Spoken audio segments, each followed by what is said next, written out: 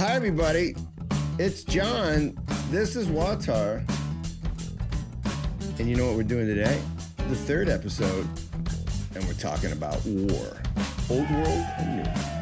This is Why Are We Talking About Rabbits? Thank you for being a part of it. Thank you for coming and joining our Inside Baseball. Today, war. Guys, last week we talked about total war, and we talked about the Mesopotamian view of total war. Or, well, they didn't call it that. Sargon of Akkad did not call it that. But he had a theory about war. And we ended by showing that if you don't think there's a difference between sort of the old world and the new, I was actually showing you a documentary video. The documentary video is of an actual event. For those of you who think this is the event caught on film, then you need to realize that there was not film or phones in 1861. Are we cool with that? Okay. This is a documentary recreation, and I want you to see it right now. The first battle of the Civil War is largely understood to be the first total war, but it didn't start that way. It started this way. We're investigating total war as the new world form of war. Here is the first battle of the Civil War. If you can't see it, I'll narrate it for you. Oh. Look at that, ladies. So there's a battle, and then at the battle, there's like family showing up with, there's some picnicking there. Look at the corsets and the pretty dresses. Oh, there's some young boys. Ooh, look at that guy's hat. It's 1861 people having a fun time at a battle that led to the decapitation of lots of people, maybe even people they know. What? If you know a little bit about your history, you know that this happened because it was actually reported on at the time. And the guy who reported on it was there. I don't know if he was having a picnic and some chicken wings, but people around him were. So why do I tell you about this? Because you turned in to WAWTAR to learn about old world, new world stuff. This is very old world, right? Generally, if you grew up, say, in the last 100 years, you don't think of a battlefield as a proper place for a picnic. That's irrational. That could get you killed, unless, of course, you're eating your lunch during, say, a less than total war. And that's exactly what people did before total war kicked in. Really, it kicked in the next 3 years. I'll get to that. In the United States, at the Battle of Bull Run, picnickers actually attended the battle with wine and then were horrified when the cannons started ripping people apart. But the thing to note here is that they didn't get shot at. And the picnickers and the kids who were watching felt safe there. Because contrary to what you might be taught about modern people, it's not like we're smarter, okay? At every battle that ever was, nobody wants to get killed. They're fighting to kill someone else and hope they don't get killed. And so if you went out to a battlefield, the expectation is to kill. And maybe you think you'll get killed, but it's really not a hope. And these women were at the battlefield. So what's going on? They felt safe because they knew their soul, their nature to be different than the nature of those fighting. You see, that part of reality, women, were not intended for the other part of reality, flying bullets and purposeful death inflicted by men. That's a battlefield. And women felt safe enough to go out near the battlefield, just not on it. They felt safe. They knew non-combatants would not get shot at least not willy-nilly. That's not total war thinking. No, I should say differently, because I think every war is total war, but we'll get to that. That's not Karl von Clausewitz's, Hitler's, Stalin's, FDR's, Truman's, Tecumseh Sherman's idea of total war. That's not what that is. this kind of subdued fear by non-combatants, you can see it in other places too. This is an account from Samuel de Champlain, the explorer. He was in a battle with the Iroquois, and he was fighting alongside the Algonquin. Okay, this is in the 1700s, right? And he writes, quote, the Native Americans had highly ritualistic and governing rules, strict rules for war. He goes on, the two groups met on the shores of Lake Champlain and negotiated the time in which the battle would take place.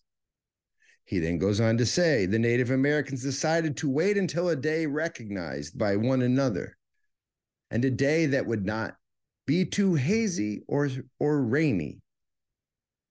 And they chose a place to fight in this good weather. Then he adds, after the battle, the entire night was spent in dancing and singing, with the two opposing Indian camps finishing the battle by shouting an infinite number of insults back and forth at one another. Like, try again, whizzed by my ear. Face. Do you think that Algonquin said face, in your face? Oh, no, but they did shout at each other, according to Champlain. I mean, I could go on with other examples of this kind of etiquette in war. You know, like on Braveheart, remember when they met in the middle to have a conversation and Braveheart screwed it all up because he wanted to fight? Like, there's all these periods of cordiality before you chop somebody's head off. There always were rules, right? And in many ways, total war is an end to the rules. At least Clausewitz's modern total war theory. But it's not to say, and I know some people are going to say this, that guy with the Mets hat on, he's going to try to say that old world warriors were like sweet and served like Rita's ice cream, Rita's ices out on the battlefield. And that they weren't really warriors. They were nice to everybody. I'm not saying that. This is not that. I'm not trying to say old world people didn't take sharp objects and impale people.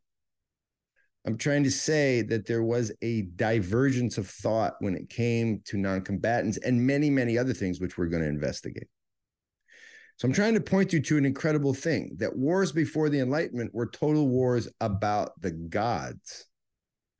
Wars after the Enlightenment became less and less about the gods until, well, they became about everything except the gods, especially except the Christian God, right? Gods aren't real to the moderns. And so God's rules, as dorky as, we're going to talk about just war in the next episode, as dorky as they appear, God's rules don't apply in war because God is not applicable. The gods went away, and so did the rules. And you got total war. And so Clausewitz's construction of what war is begins and ends with reason, represented by government. What the Mesopotamians begin with, and many, many others in the old world, well, for them, war begins and ends with heaven, the divine realm. And here's the kicker. As that realm is depicted in Holy Writ, whatever Holy Writ it is, even if it's oral history, as the heavenly realm is depicted and manifest in culture, think of the gods as fighters, as lovers, as wine drinkers, as sex havers, however the gods are depicted, well, then the war that any society is having, that society will attempt to make their war in that image. They will try to make whatever war rules there are in that image, and they will try to the best of their ability to create that image on earth when the war is over. That's often actually the reason for the war. War will always be an attempt to make heaven on earth, to bring the godly good things to earth. Hitler did this. Like, no, he didn't. Yeah, he did. His image, his vision of goodness was clearly a eugenics-based nightmare. Oh, wait, no, it wasn't a nightmare. It was heaven. It was a nightmare for maybe you, maybe me, because that's an ugly, ugly heaven. Stalin did this. Yuck. I mean, what was Stalin's heaven? Well, it's obvious. It was a place where everyone potentially could become an enemy so that you might extract information. What better heaven is there than that? FDR did this. Bush did this. Putin, drumroll, is doing this. But so is NATO. Yeah. The North American Treaty Organization is doing it too. If you think about it, all war is total. It's embracing the kill in order to embody the good. War is always total, but it's not always total in the same way. The men and women who wage war do so in accordance with their gods. They will create laws of war that image their gods of war. This is why Christians have always argued that war should be defensive.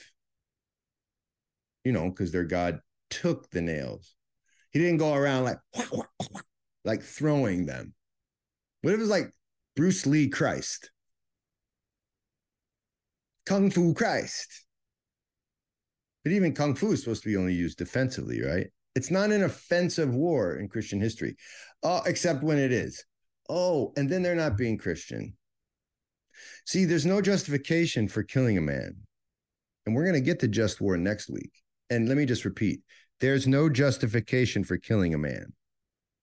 People are out there going, I can't wait, he talks about just war. It's not, no, you should wait. Don't listen if you like just war. Because, oh, wait, there's no justification for killing a man. It's called sin. Right? I don't know what to tell you. If he tries to kill you, now you might have a justification. There is just no justification for just killing a dude. Martyrdom is the very edge of this warscape. It's what total war looks like for a Christian. And martyrdom, of course, is the ancient Christian idea of war. Martyrdom is a positive act. It's a creative act. It's a way to engage. It's a way to create. The blood of the martyrs is a seed. Like, it grows stuff. The blood of the martyrs makes heaven come to earth. It brings life. It's what war is. It's what it looks like. Notice, and we'll talk about this next week, notice I'm not saying that there never should be a war. But a proper war is martyrdom, and martyrdom grows stuff. In other words, it brings life. War rules reflect the rules of heaven, whichever heaven you believe in.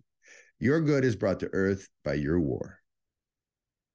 That's how I think you can make sense of the Battle of Bull Run, the one we just looked at, where women and families went out to eat lunch and watch decapitation.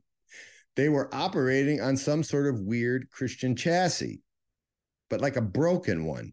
There was a kind of secular space where good people, I don't know, they could never get shot. And another space, the war space, where good men could do something honorable and get shot. The Protestant Christian idea of a two-story world, a spiritual one out there and a material one, I sort of see it in being embodied at the picnic. It's like, it's sort of almost Gnostic. It's like, I'm over here, they're over there. My reality is this reality is that. Right? So that war, that battle anyway, it's all very different by the end of the Civil War. Very different. Well, at the very end of the Civil War, you have total war. You actually have General Sherman, Tecumseh Sherman, quoting Clausewitz and burning down southern cities and killing southern sympathizers, right? And I think this battle was something like the end of the Protestant era. In the beginning, the real beginning, a hardcore beginning to something like modernity in America. At least it feels that way, right? War is turning terra firma into the celestial realm called heaven. And I think Clausewitz was doing that. I think that's what martyrdom is. Anyway, I'll just add this before we go to the next thing. You know, Dostoevsky said that if there's no God, then everything's permitted. And everything is permitted in total war theory because, well, everyone's being obedient to their God, and that's to themselves. So what you can muster, you can do. The God of reason allows me to make sense of every act of violence that I can rationally, reasonably muster. Feels like the only check on me, the war maker, is will it win me the war? Right? Utilitarian philosophy is deeply embedded in total war theory. Does it win you the war? If yes, do it. You're answering to yourself. That's today's gig. Next week, we're going to get into just war. What is just war? How does it work? Who came up with it? Is there such a thing as just war? Should we talk about just war? Is just war just a Catholic thing? Is it just an Aquinas thing? No. Next week, what is just war? Peace out from WAWTAR.